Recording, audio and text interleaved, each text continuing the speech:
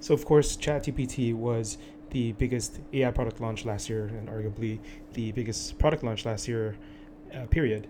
But I haven't talked much about it. I really enjoyed the coverage on the Practical AI podcast, which went over a little bit more of the technical details than you usually get. Who usually people are just reacting to the responses that they get, but it's not very rigorous or scientific. It's much more of a personal reaction and hope of things to come.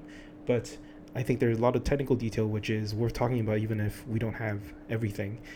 They talk a bit about the proximal policy optimization and what it takes to provide scalable human feedback.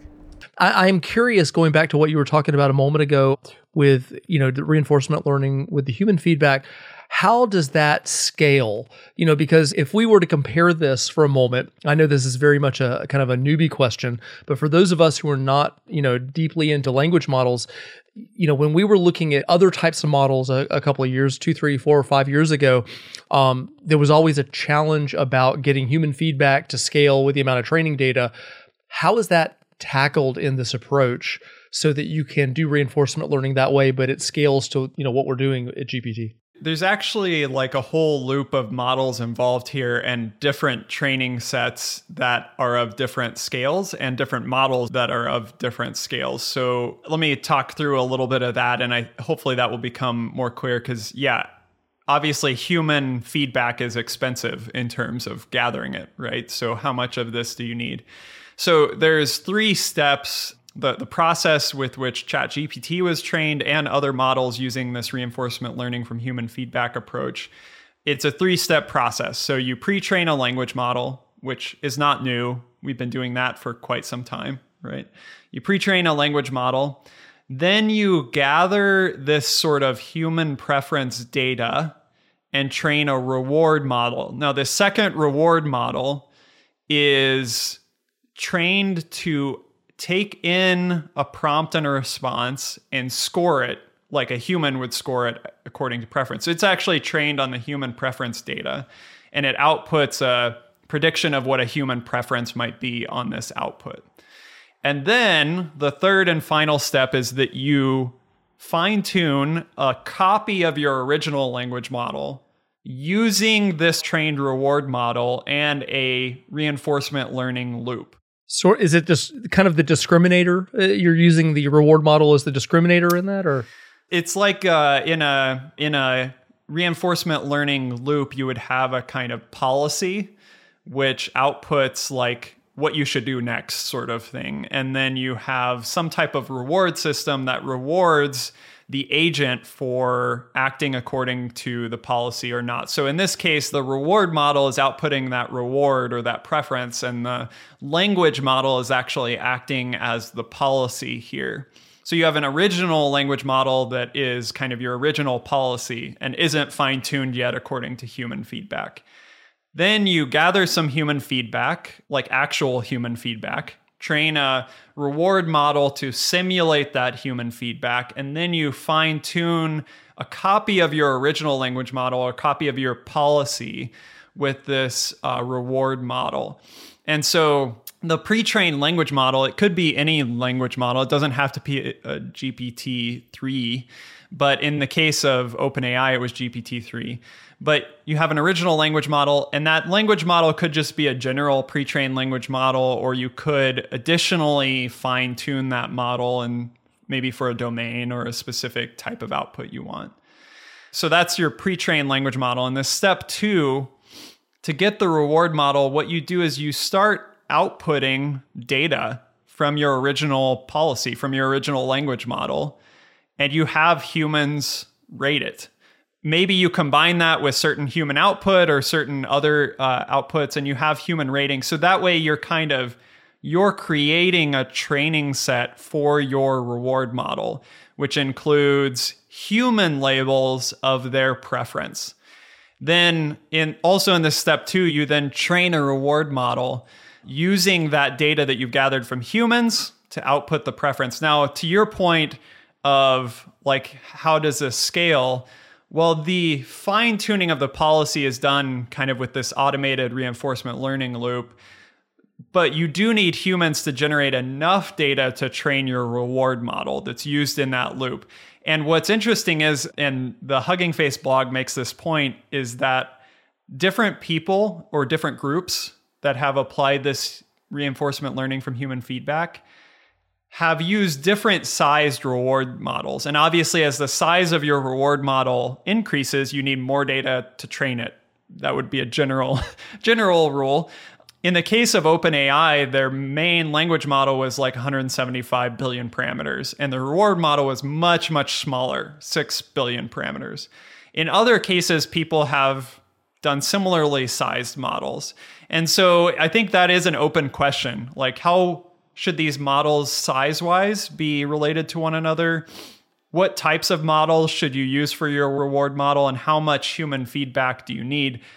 To be honest, I think those are open research questions. Let me ask you another question on that. With us getting high quality output that is comparable to human output very closely, and to where if you were to get that output, you would find a very difficult time knowing whether it was the model or a human that did that.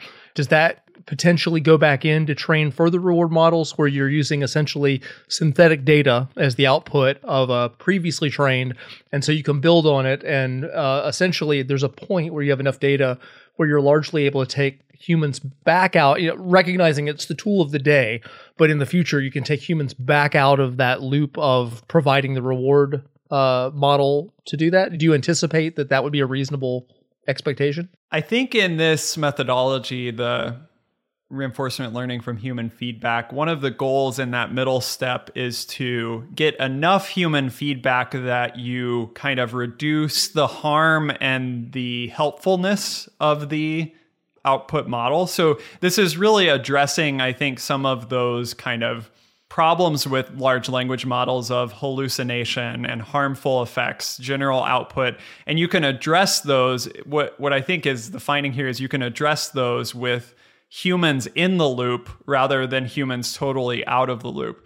Now, here in the next step that we'll describe in the process, humans are taken back out of the loop to fine-tune the model, but they're that central piece. So this 3-step process of starting with a language model on one end, ending with a reinforcement learning trained model on the other end, has this middle step that I think is a really key piece of it that actually helps the utility of the output and potentially reducing harm of the output, which is that human feedback piece.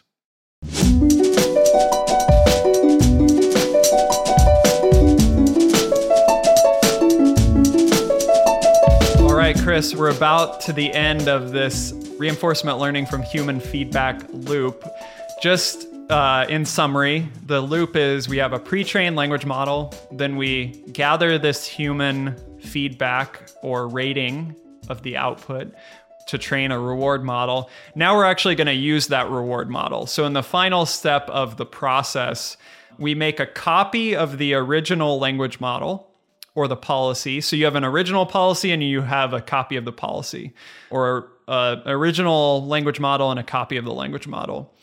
You put in a prompt to each of those models, and then you get an output from each of those models. Then you use a sort of constrained reward function where you actually penalize if the updated model is straying too far away from the original model. Because I think what they've found is, if you allow it to sort of just take any direction in the output you want, it can have computationally some optimization problems. So you kind of gradually change this language model from the original, and you have a penalty for how far that output strays from the original output. And then you score that output with this reward model that you've created. And the way that they're doing the updates for ChatGPT and some of these others is with a reinforcement algorithm called Proximal policy optimization, which you have sort of 2 levels of what in physics I would think of as adiabatic change, meaning like things don't change too quickly. One is you don't stray from the original policy output too much, or you're penalized from that. And secondly, this reinforcement learning algorithm called PPO prevents you from making too big of updates to your model weights in each step. That way you don't have, again, this kind of hard optimization to do. But in summary, you kind of have these two models, the original one, the updated one. You output a prompt from both of them. Those go into your reward function, which includes a penalty element for straying too far from the same output. It also includes the actual estimated reward or estimated preference from your reward model. And then that reward is then used to update the weights of your copy model or your new policy using this PPO reinforcement learning algorithm. So hopefully there's some diagrams in the post that I think are quite helpful. It's a bit hard on a podcast, but hopefully that loop makes some sense in terms of how you're updating this. And this updated policy or this updated language model is the model that is used. So this is like the ChatGPT model that comes out of the end. I think given the limitations of our medium here, I think that was a very lucid explanation of translating it. So I appreciate that. I've definitely learned some. Good. I know formulas. You can ask ChatGPT to output all of the right formulas, and I'm sure it would do a fine job. Where do you think we're going from here? Like, as you have looked at this progression of these models over that we've covered on the show over time, with ChatGPT in particular, I've been kind of amazed at what it could do and using it, but I'm really, really curious about where this is going. And I think it's capturing a lot of people's imagination in that way that are outside the field. Like, what's next?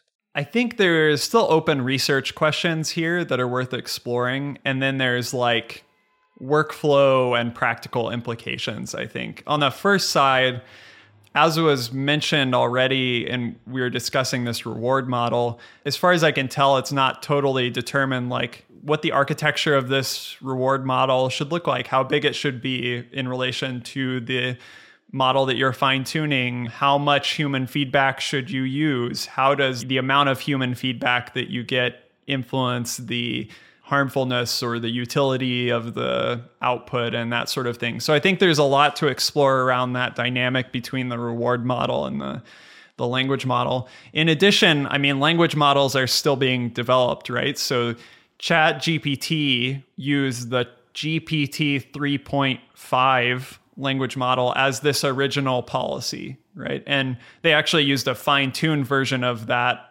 using supervised methods and human chat conversations. So they started with a fine-tuned version of GPT 3.5. So obviously we're going to have a GPT-4, GPT-5. We're going to have other language models from other providers, right? From other research groups, Big Science or Google or Microsoft or whoever's developing these other language models. We're going to have updated versions of those. So I think we can see a research direction with this where people are trying different pre-trained models as their original policy, where people are trying different reward models, where they're mixing them up in interesting ways, where they're maybe using slightly modified versions of the PPO algorithm or other reinforcement learning algorithms to do the updates. So there's a research direction where I think we'll just see a lot of exploration with this kind of template as the structure that they're exploring. So this conversation happened January 10th, 2023, but I think there has been a little bit more interest since then of how to scale human feedback with AI feedback.